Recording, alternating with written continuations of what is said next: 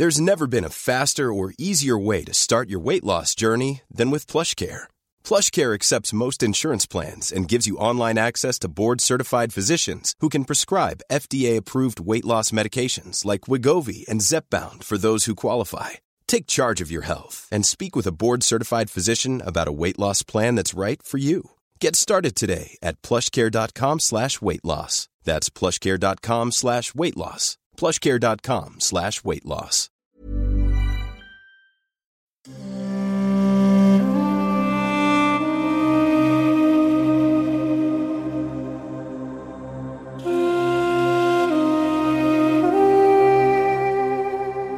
You've probably heard of Suleyman, but perhaps your knowledge about him doesn't stretch much beyond his Western nickname, the Magnificent.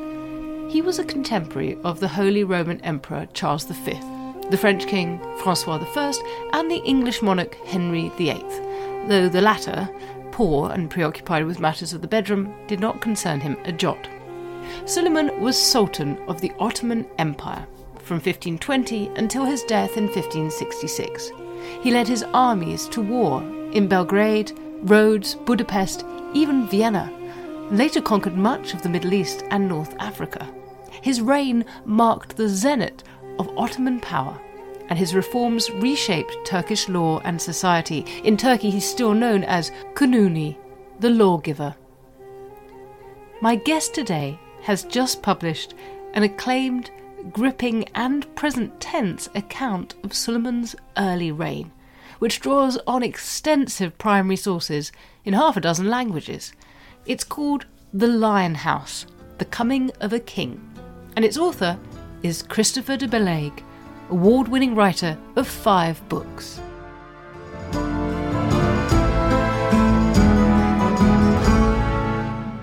Christopher, thank you so much for making time to talk about your new book with me. You start your book, though, in what might at first glance appear to be a curious place with the Venetian election, and then tell the story of Suleyman the Magnificent, in part at least through this kind of prism of the relationship between the Ottomans and Venice. What inspired you to put Venice at the heart of the Ottoman story? It was where I happened to start the story when I was simply researching and putting down notes. I set out to write a book that would put flesh on the bones of this idea of the Ottomans as an empire extending in many different directions, but also one that had fluctuating alliances and enmities, the most important of which at this time was with the Republic of Venice. Partly because I think that's slightly surprising to a lot of people who regard the opposition of Christendom and Islam, or the Ottomans and Europe, as somehow set in stone.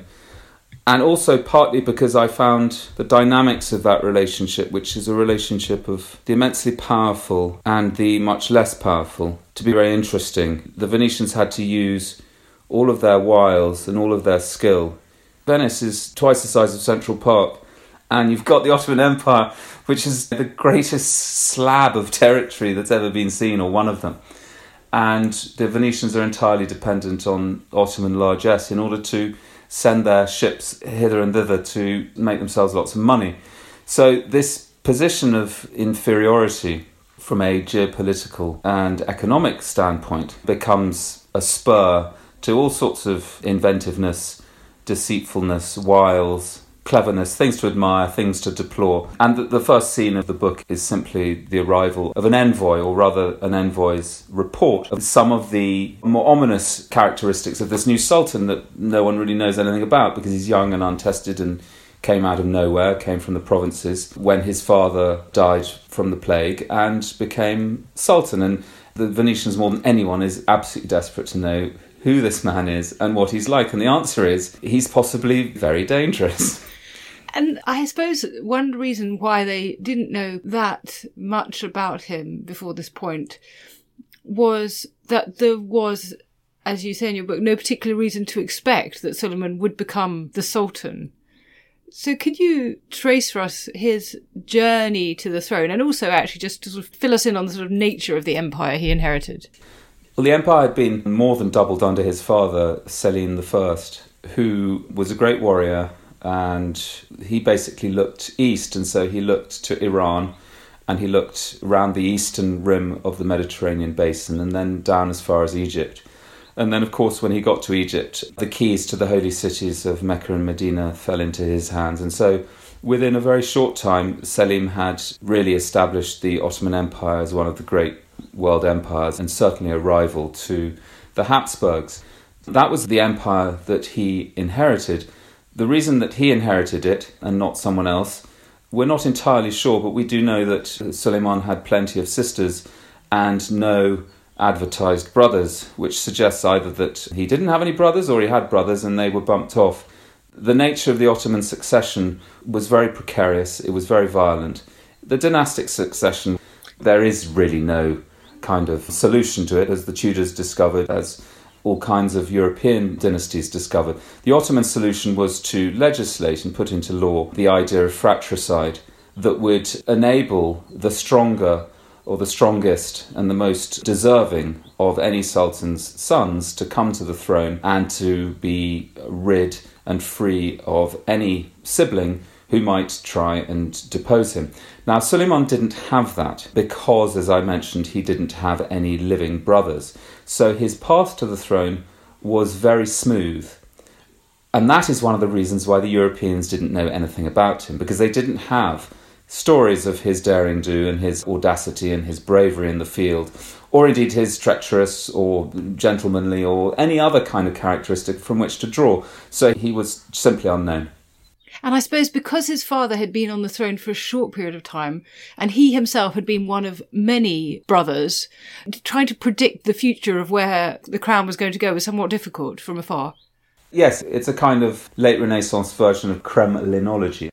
Who is there? Who is genuinely powerful? And how do we know? And when the Sultan had plenty of children, plenty of sons, then they were all sent off to different corners of the empire to serve their apprenticeship as provincial governors. And they went with mothers who also had a big stake in their sons becoming sultan, because if you didn't become sultan, you were essentially dead. And this was something that I don't deal with in The Lion House, but which will come into later books that continue the story. But this is something that Suleyman did not suffer from. Now, Suleiman's father, it's worth saying, seems to have been exceptionally vicious, even towards his son. What do we know of their relationship? We get snippets of their relationship. We know that Suleyman, when Selim, his father, was governor of Trabzon, or Trebizond as 20th century Europeans knew it, Suleyman was living there with his mother, and so he would have seen a great deal of his father. But his father was also very busy. He was busy pacifying the empire's eastern frontiers and also waging an Islamic version of the confessional wars that would become extremely well known in Europe. The terms Shia and Sunni had not really been consolidated in the way that they were subsequently, but the outlines of two distinct definitions and rival definitions of Islam were coming into play at that time. And the Sunnis and Selim and the Ottoman Empire were the established version of Islam, was the Sunni version of Islam. They regarded the Shias, and particularly Shiism emanating from the neighbouring state of Iran, not only as a heresy that needed to be stamped out, but also as a threat to the territory of the empire, because the Shias sent across missionaries who operated undercover and were trying to convert large numbers of people in Anatolia. So that was the first kind of exposure that Suleyman had to his father. Then when Suleyman was 17, he was appointed by his grandfather, Sultan Bayezid, to be the governor of Kaffa, which is now in what we call the Crimea. And it was from Kaffa that Selim, Suleyman's father, launched his bid for the throne. And that involved deposing his father by it also killing 2 of his brothers and 5 of his nephews. Suleyman was certainly exposed to all of the brutality and all of the ruthlessness that Selim would be known for. We know that he met his father after his father came to the throne, and when Suleyman was governor of Manisa in one of the western provinces of Turkey. And we also have reports from 2 sources that his father sent him a poisoned gown that was then tried on. Suleyman's mother was canny enough to say, "I don't think you should try that on, darling. We'll give it to an attendant to try on." And so the attendant dropped dead, and it was determined that had been steeped in poison. Why Selim would have done that? He was an extremely suspicious man. He may have suspected his son of harbouring premature ambitions on the throne. We simply don't know. But that was something that was chronicled at the time. So he may have suspected that his son was like him in character, in other words. Was he? I think so. And one of the interesting things about Suleyman is that we can find in the course of his career distinct moments where he distinguishes himself from his father. Despite the fact that he had a very proper, outwardly highly respectful view of his father, there are times when he certainly distinguished himself from him. And one of the ways that we notice that is that his attitude towards power was less bloodthirsty. What is the nature of the Sultan's power at this time? Is it a sort of full-on absolute monarchy? The Sultan's power derives from God. To oppose the will of the Sultan is to oppose the will of God. The Sultan could not be gainsaid, he could not be contradicted. He also relied for his legitimacy on the apparatus of Sunni Islam as had been established within the Ottoman Empire. So were he to behave in a way that displeased the senior doctors of the law or the Shaykh al-Islam, who was the senior cleric of the empire, then that could conceivably have caused him problems. So, for example, when you set out on an expedition, particularly against, it's a very thorny thing to attack another Muslim country. So you do need the legitimation of the senior clerics. And so when Selim set out against the Shias, he did so armed, as it were, with several very powerful fatwas from the senior doctors of the law. And his son certainly did the same. To take arms against another Muslim country was very dicey. So you had to establish that this was not a proper Muslim country, that it was a heretical offshoot of Islam that was extremely damaging to the true prosecution of the faith. But there are moments in the Lion House, and there are moments in Suleyman's early career where the nature of that power, which on the face of it is absolute, is extremely compromised in the classic sort of courtly fashion by those around the Sultan. And the question arises, is the Sultan a plaything? Is he a puppet? Or is he in fact all-powerful? And that is really one of the central questions of the book. Yes. Okay, so this takes us to a man who at one point calls himself the Lion Tamer, the Frank, also known as Ibrahim, the slave-termed favourite, to whom Suleyman seems to have been inordinately attached. Could you introduce him to us?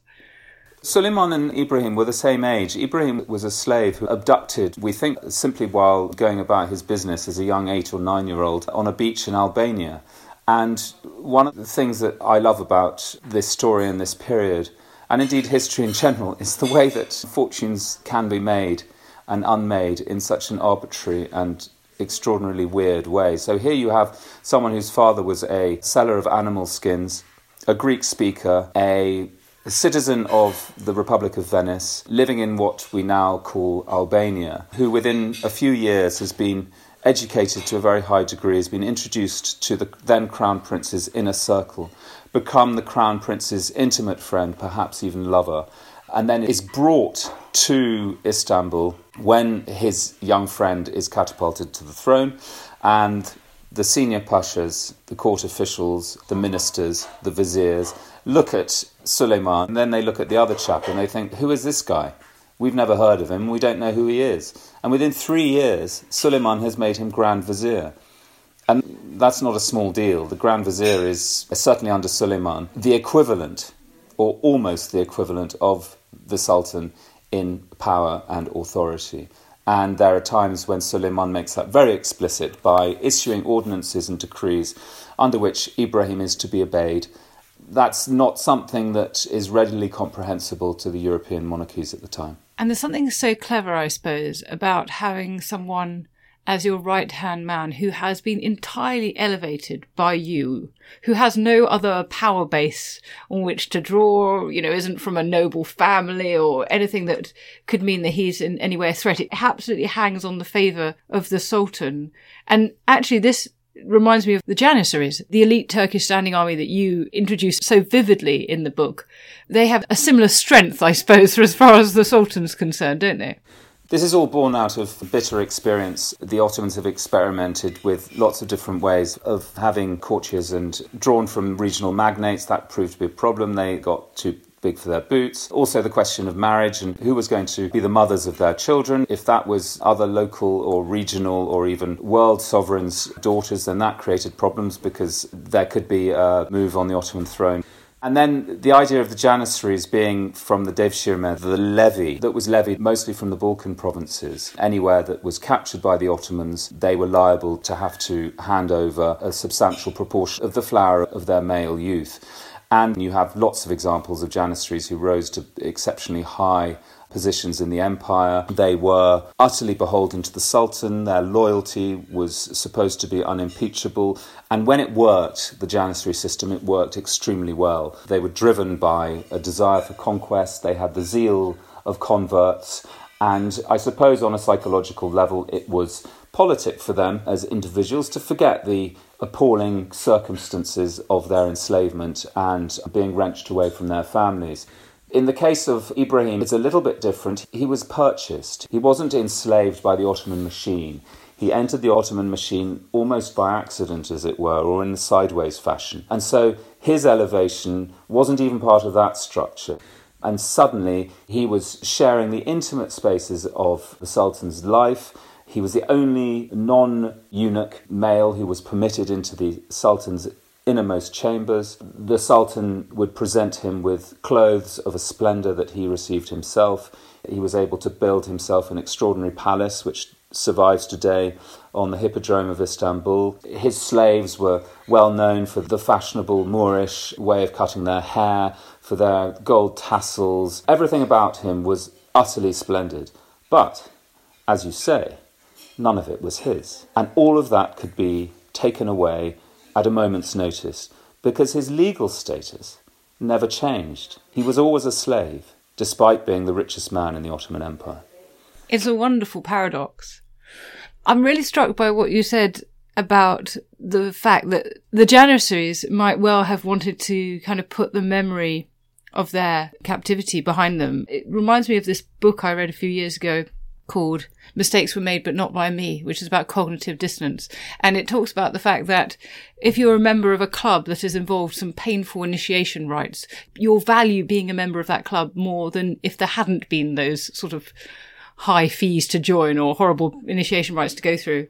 And I suppose in some ways that's what we see writ large with the Janissaries. I think so, and we see it writ even larger in the institution of the harem. So if I can, I'll use that as a way to introduce one of the other leading characters in the book, who again is a slave, and that is Hürrem, who becomes the Sultan's chief consort and then later his wife. And she is from what we now consider to be Ukraine. She was abducted by one of the slaving expeditions that set off from the Crimea. She was dispatched across the Black Sea from the Crimea, having been purchased and probably passed on to other hands. There's something about her that attracted buyers on behalf of the Sultan. We think that may have been Ibrahim himself. There are accounts to suggest that Ibrahim himself picked out Hürrem for his master. And then you enter an entirely different world. It's like the Janissaries, but with walls that just look in. You have the finest fittings, the finest facilities, and you're being given an extraordinary education in the Turkish language, in Arabic, in needlework, in various other accomplishments that are considered necessary to the woman of the harem. And then you're surrounded by other girls and women who have also been through something very similar. These women come from Africa, they come from as far north as Poland, they come from all around the world. The one thing that they have in common is that they have been abducted, sold, and they are now at the Sultan's pleasure. And a small minority of them will be summoned to the new palace, the old palace being where the women of the harem live, and they will spend the night with the Sultan.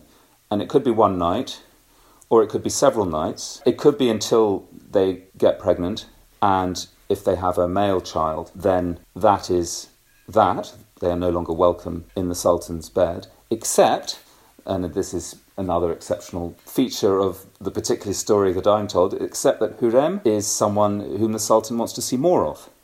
And he does. And so she becomes not only his chief consort, but ultimately she becomes his only consort. And we have the extraordinary phenomenon of sultanic fidelity or monogamy, and she ends up marrying the Sultan, which is virtually unheard of. She ends up moving into the new palace, again unheard of, and in the latter stages of the Sultan's career, in the middle stages, she exerts a lot of power, and she exercises power that extends far beyond the kind of domestic arrangements that are immediately close to her. And the other paradox is that no one knows what she looks like. And she's painted across Europe, she's famed, she's well known. People are absolutely thirsty for gossip about her. What does she look like? Who knows? The eunuchs know. The other women in the harem know. Who's actually telling? How much of it is information? How much of it is misinformation? She's the most extraordinary and wonderful character. And I love the evidence of her letters to Suleyman and his response to her. I mean, these extraordinary love letters, Henry VIII's letters to Anne Boleyn, have nothing on them. I'm very lucky because a Turkish historian in the 60s went in and trawled through the Ottoman archive, which is absolutely impossible, vast. Only parts of it have actually been penetrated, let alone organised. And he transliterated the Ottoman letters into modern Turkish script, and he presented them in a kind of critical edition with the Ottoman next to the modern Turkish. And that's a brilliant way of just grasping at the personality of Hürrem and also the personality of the Sultan. And what I understand is that some of the letters were written as she was learning Turkish, as she was learning the courtly ways, and betray a lot of the kind of classic tropes and cliches of courtly love letters at the time. And then suddenly in another letter, you'll find that mistakes are made in the Turkish and that this is genuinely her. And there's an outpouring of love or of frustration or of sadness, or a genuine emotion is being shown. And I think she shows that in the love that she feels for the Sultan. He's away for a year, 2 years at a time. She must feel very exposed when he's away. The harem is not a forgiving place. And everyone, as you pointed out earlier, is essentially alone in the harem. Then there's also the love that she feels towards the children that she's had to the Sultan. One of them in particular has health problems, and he causes her worry. And so she mentions that also. And she mentions other bits and pieces about life in Istanbul at the time that just bring a very immediate sense of what is going through her mind. And it's wonderful to have those to use.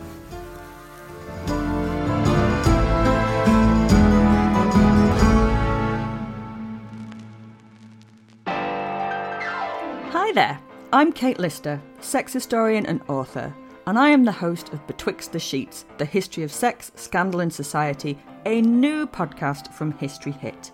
Join me as I root around the topics which have been skipped over in your school history lessons. Everything from the history of swearing to pubic hair, satanic panic, cults, there is nothing off limits. We'll be bed-hopping around different time periods, from ancient civilizations to the Middle Ages, to Renaissance and early modern, right up to now. Listen and subscribe wherever you get your podcasts. If you thought the only way to get a more defined jawline with natural-looking results was through surgery, think again. Juvederm Volux XC is a non-surgical injectable gel filler that improves moderate to severe loss of jawline definition and can help you achieve natural-looking results with little downtime. Even better, this improved definition lasts up to 1 year with optimal treatment. No maintenance required. Improve jawline definition for a smooth, sculpted look with Juvederm Volux XC. For important safety information and to find a licensed specialist, visit Juvederm.com. That's JUVEDERM.com. Not for people with severe allergic reactions, allergies to lidocaine, or the proteins used in Juvederm. Common side effects include injection site redness, swelling, pain, tenderness, firmness, lumps, bumps, bruising, discoloration, or itching. There's a risk of unintentional injection into a blood vessel, which can cause vision abnormalities, blindness, stroke, temporary scabs, or scarring. Talk to a licensed specialist to find out if it's right for you. Many of us have those stubborn pounds that seem impossible to lose, no matter how good we eat or how hard we work out. My solution is PlushCare. PlushCare is a leading telehealth provider with doctors who are there for you day and night to partner with you in your weight loss journey. They can prescribe FDA-approved weight loss medications like Wegovy and Zepbound for those who qualify. Plus, they accept most insurance plans. To get started, visit plushcare.com/weightloss. That's plushcare.com/weightloss. Even when we're on a budget, we still deserve nice things. Quince is a place to scoop up stunning high-end goods for 50 to 80% less than similar brands. They have buttery soft cashmere sweaters starting at $50, luxurious Italian leather bags, and so much more. Plus, Quince only works with factories that use safe, ethical, and responsible manufacturing. Get the high-end goods you'll love without the high price tag with Quince. Go to quince.com/style for free shipping and 365-day returns.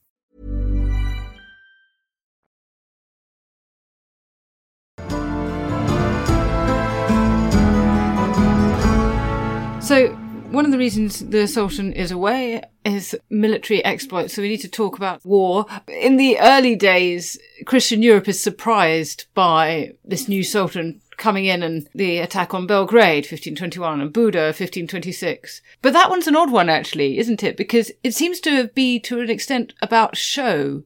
He devastates the city but fails to hold on to it. I found that so curious that he didn't secure his position through occupation. Did it matter that he didn't? I think it went on to matter a great deal. Hungary had not been properly penetrated. He would spend most of his career as Sultan competing for Hungary, either in order to get control of it, or to use it as a buffer zone, or to prevent the Habsburgs from getting control of it. And towards the beginning of the 1530s, you understand very clearly that the extent of Ottoman ambition has been reached. They've reached Vienna. They've almost reached Vienna on another occasion. They can't go any further because the logistics just simply won't allow it. If you set out from Istanbul in May, then you're going to get to Vienna at the earliest in September, and then you either need to take Vienna or you need to come back because winter's arriving.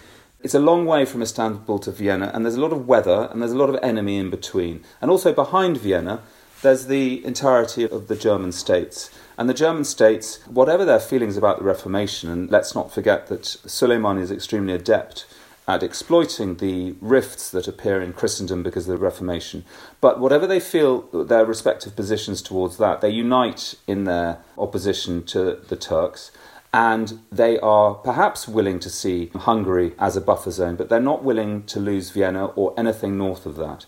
And ultimately they can command greater forces than Suleyman can when he gets there. And so Hungary becomes a kind of buffer zone, an area in between that is sometimes partly part of the empire, sometimes partly not. There are important kind of interests there. When you build a mosque, it's quite difficult to pull back from that territory as Ottoman Sultan at the peak of your power. It is essentially saying that we have this bit of territory into the land of Islam and now we're voluntarily giving it up. You can't really do that, so you're obliged to find a workaround. Also, there is a lot of mines, there's a lot of economic activity and riches that the Ottomans are interested in, and the Habsburgs also. And Hungary becomes this kind of liminal zone, but for the entirety of his reign, and for much longer afterwards. And if he had held on to it, secured Buda, secured Hungary, then those problems with logistics and Vienna change, don't they? Because you've got a supply line that is much nearer, and you've got men who can overwinter nearer, and all those sort of things. So it seems like a big misstep. You can, but if you look at the geography, then you realise the other reason why he has to get back in time for winter, and that is that the Iranians are on the other side. If you stay away from home for too long, then the Iranians are going to enter Anatolia from your back door. Who knows what mischief could be made in Egypt or in other parts. The empire is awkwardly positioned. It straddles two entirely different worlds. There is a vast number of kilometres between the two. And the Sultan cannot delegate to the extent that he would perhaps like to. He has to be there. And you can see that when expeditionary forces set out and the Sultan is nowhere near, then they perform less well because the Sultan is their talisman. His presence is absolutely essential for the Janissaries to A, behave themselves, B, fight like lions. He's a galvanising presence and he needs to be there. And I suppose one other theatre potentially is the Mediterranean. And in this, he has a relationship with the dread pirate Harridan, often known as Barbarossa. What's the relationship there with Suleyman? Barbarossa was born a Turkish subject. He was born a Muslim, and that makes him quite rare among the leading characters in the Lion House. He becomes a pirate. Piracy is a pretty established profession. And he ends up with his brothers establishing himself in the Western Mediterranean, the Eastern Mediterranean essentially being under Ottoman control. The Western Mediterranean has very rich pickings. You've got not only the tremendously varied and extremely helpful coastline of North Africa, where you can put in and hide away. You've also got the Iberian coast and the Balearic Islands. You've got the western coast of Italy. You've got Malta and Sicily. The riches from which you can pick up slaves and booty are fantastic. There are a lot of pirates competing for this extremely lucrative stretch of water. But Hayreddin is the best, and he gathers others around him. And eventually, Ibrahim Pasha says to Suleyman, look, we've hit a brick wall at Vienna. The theatre where we need to establish complete control, and which isn't in our control, is the Mediterranean. And we're not actually that good at producing ships or sailors. So let's employ a man who can do both. And his name is Hayreddin. He's already a Muslim. He's Turkish. He's one of us. Let's make him Chief Admiral. And that's what Suleyman does. And Barbarossa becomes Captain Pasha, or the head of the navy. And he's a great organiser. And he sets himself up at the shipyard in Istanbul. And he terrorises his workmen. And they produce a fleet extraordinarily quickly. And then he sets out and he does battle against Charles V and Charles V's great Admiral Doria. And also Barbarossa brings the French in, and that's the moment where the Venetians recede into the background in terms of their alliance with the Ottomans and are replaced by the French, who are probably a little bit more reliable. We should talk about one final character of the sort of central cast of your book, who is Venetian, at least in birth, the illegitimate son of the Venetian Doge. Is he the third man of the empire? He's the third man of the empire, very much unofficially. He never converts. He can't rise in the patriciate in Venice because of his illegitimate birth. He goes to Istanbul, as many Venetians do, and he becomes a man about town who's dabbling in all forms of commerce and business and trade, has a strong interest in politics, and then one day he hears that his father's been elected Doge, and that changes his fortunes overnight, because the Ottomans realise that to have the son of the Doge living in Istanbul is almost as good as having the Doge himself. And Alvise Agriti, as he is very close to his father, Andrea Agriti, despite having not seen each other for many years, they correspond extensively. They have a great correspondence about the ways of politics and economics and the world, and they're tremendous allies. So Alvise establishes himself as this absolutely vital middleman between the Venetians and the Ottomans, and he smooths out wrinkles in the relationship. He advances his father's agenda, which is to get the Ottomans to attack Hungary and strike deep into the Habsburg heartlands, because he, Andrea Agriti, is very fearful that the Habsburgs will come after Venice, and he wants to have them diverted from that path. And in the process, Alvise Agriti becomes fabulously wealthy. He supplies grain to Venice, he supplies tin to the Ottoman Empire, he supplies gemstones and anything of bling value to the Sultan and to Ibrahim Pasha. When there's a diplomatic problem, he's called in to solve it. He supplies thoroughbred horses to the Italian city-states. He's literally everywhere. One of the most interesting things that he does is that Ibrahim decides that his master, the Sultan, needs a crown, because all the European monarchs have crowns, and why don't we have a crown? And Charles V, he's got 2 crowns, and the Pope's got a tiara with 3 layers, and we don't have anything of that kind. So Ibrahim says to Agriti, you're well connected in this world, why don't we set up a crown to beat all crowns? And the crown is so big, it's assembled in Venice to designs that certainly Alvise Agriti had a hand in formulating. It costs roughly the equivalent of, I think I'm right in saying, the entire budget of Egypt. It is an extraordinarily valuable thing, and it's all for show and for theatre. And it comes south from Venice, it comes down the Adriatic, and then it crosses the Balkans, and it is received by the Sultan on his way north on one of his campaigns, and it is paraded through various towns on his way north, through the Balkans and into Hungary. And we have simply wonderful accounts of these parades, the entire Ottoman army coming through the town of Niš with this extraordinary helmet, so big that no man could ever wear it, it would break his neck.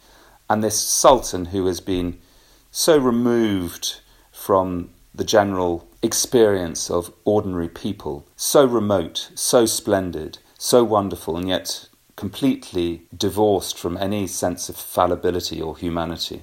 It's really the apogee of the public relations exercise that develops around Suleyman at this period in his career.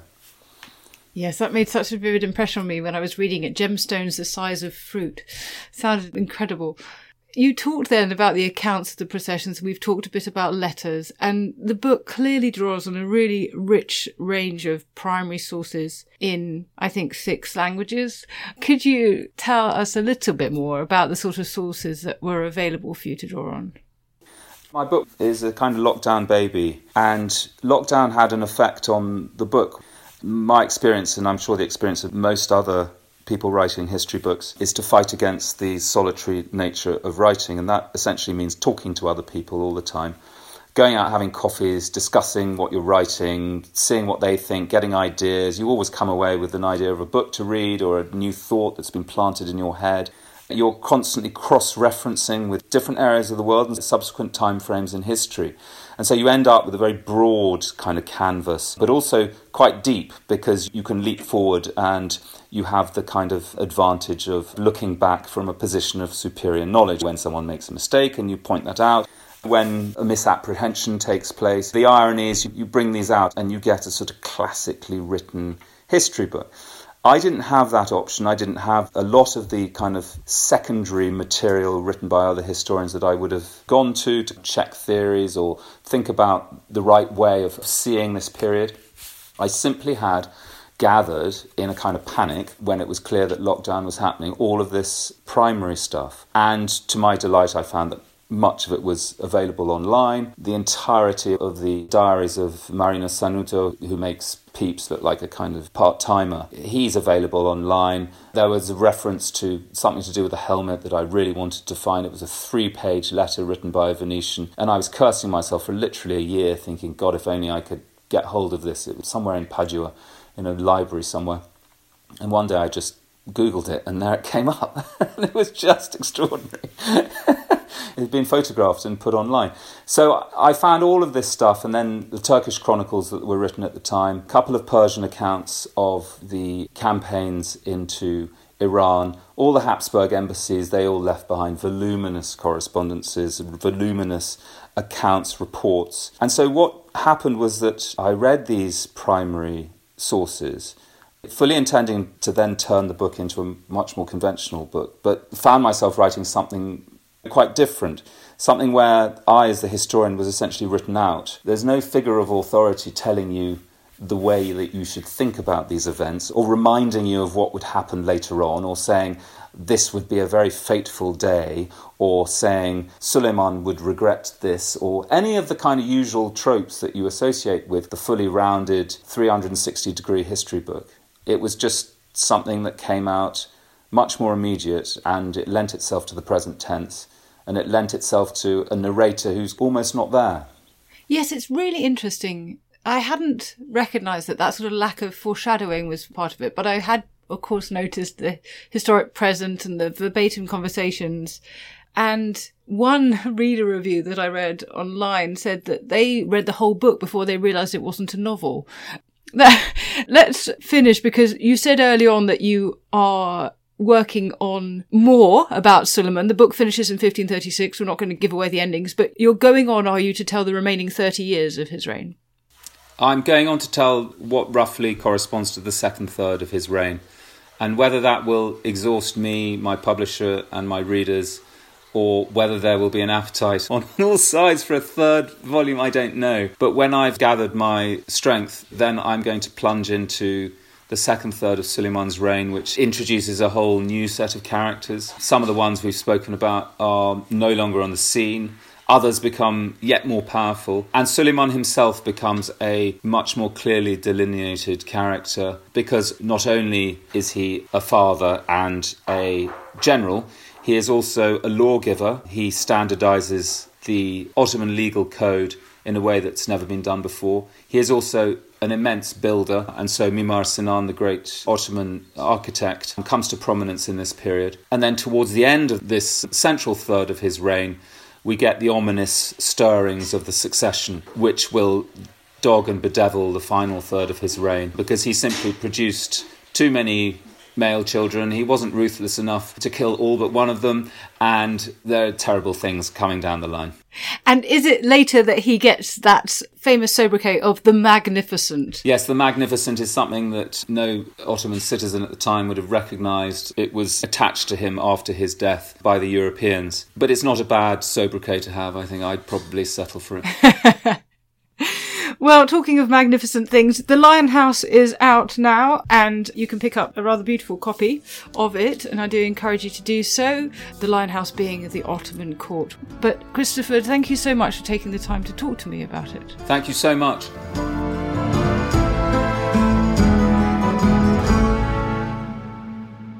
And thank you so much for listening to Not Just the Tudors. Take a moment, if you would, to rate the podcast wherever you listen to it, including on Spotify. It really helps new listeners find the show, and we want to spread the Tudor and not just the Tudor love. And you can also have your additional weekly booster jab with our Tudor Tuesday newsletter, with news of History Hit's best podcasts, articles, and films. Find out more at historyhit.com. History is full of extraordinary people, the Tudors being just a handful. In my latest film on History Hit, we meet Bess of Hardwick and go inside the incredible house that she built, a house that defines the elegance and grandeur of the Elizabethan age, a house fit for a woman who climbed to the top of the Tudor social ladder. To find out more about the life of Bess and many more fascinating figures from the past, sign up via the link in the description with the code TUDORS for an exclusive discount.